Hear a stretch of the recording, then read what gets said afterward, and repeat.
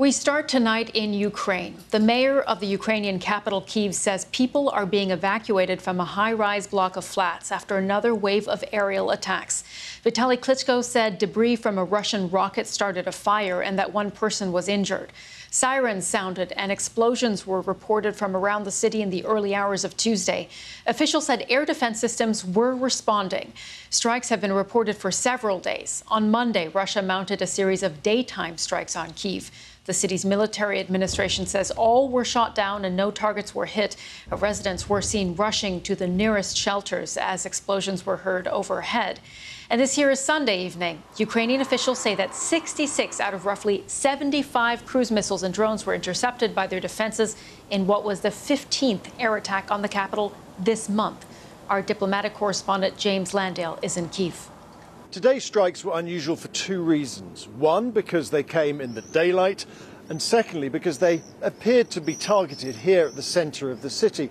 Until now, most of the airstrikes came at night, and they were targeted at the outskirts, at national infrastructure and some of the air defences itself. So the authorities said they managed to shoot down 11 ballistic and cruise missiles. Of course, that meant that there was a lot of debris that came from the skies, landing on the ground, damaging some buildings, but miraculously, there were reports of just a few injuries. So what we're seeing is an uptick in tempo of this conflict. Russia is putting more pressure on the capital here in the Kyiv, but it's also striking military targets elsewhere.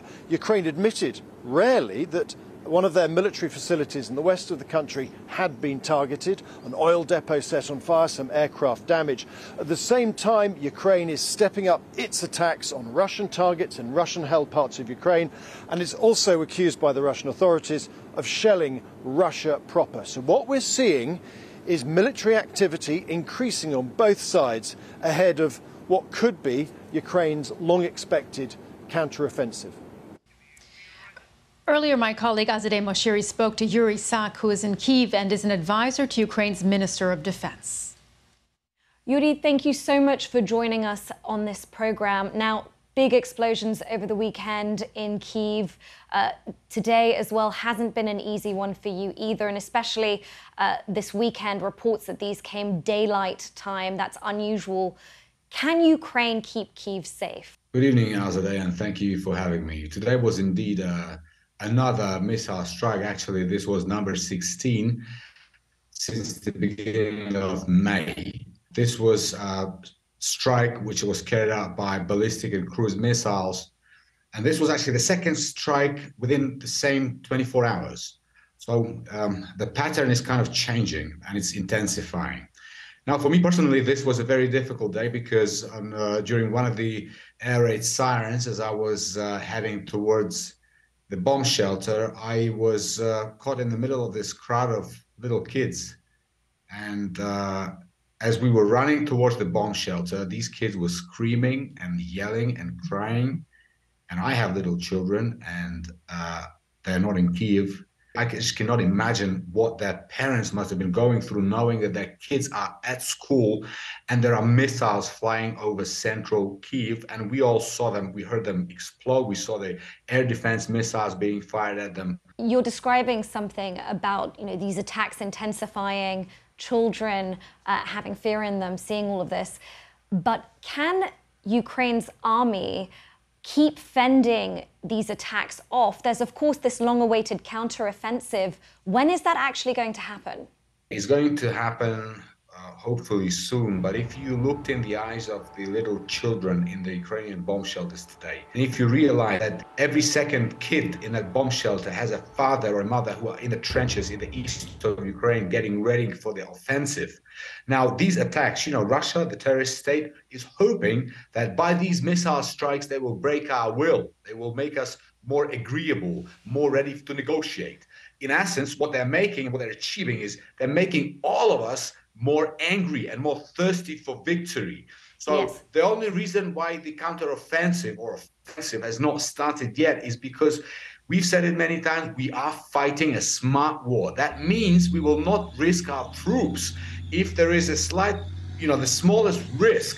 So, which means our military and political command is assessing the situation on a daily basis. And what we have to remember is that some parts, some shaping operations, which are already part of the offensive, have been already taking place for some time, for a couple of weeks now. Yes, but Yuri, you're talking about fighting a smart war, but isn't there a risk that as you keep delaying the counteroffensive, that Russia will manage to deplete Ukraine's defense systems? Well, our allies are, supporting us strongly, and there are supplies and deliveries on a daily basis. And the production of, for example, ammunition across Europe and in other countries who are supporting Ukraine has been ramped up recently. So, of course, this is the tactics that Russians are employing. These terrorists are trying to exhaust our air defenses.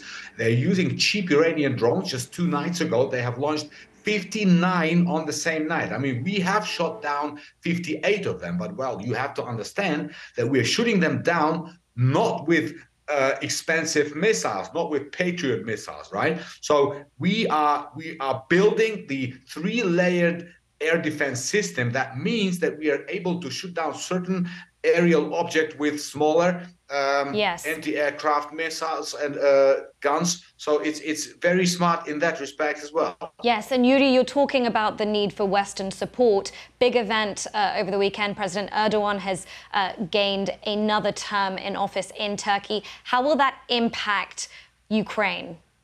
Turkey has been a very important player from the actually beginning of this large-scale invasion, in particular when it came to brokering the grain deal, which, as you know, is something that the world depends on, because if the grain deal is not working, if Ukraine is not able to export grains and corn and sunflower seeds to countries in Middle East and Africa, this could result in a global food crisis. So Turkey has been a very important player, and Mr. Erdogan has been active in terms of trying to facilitate certain important solutions. So we hope it stays that way.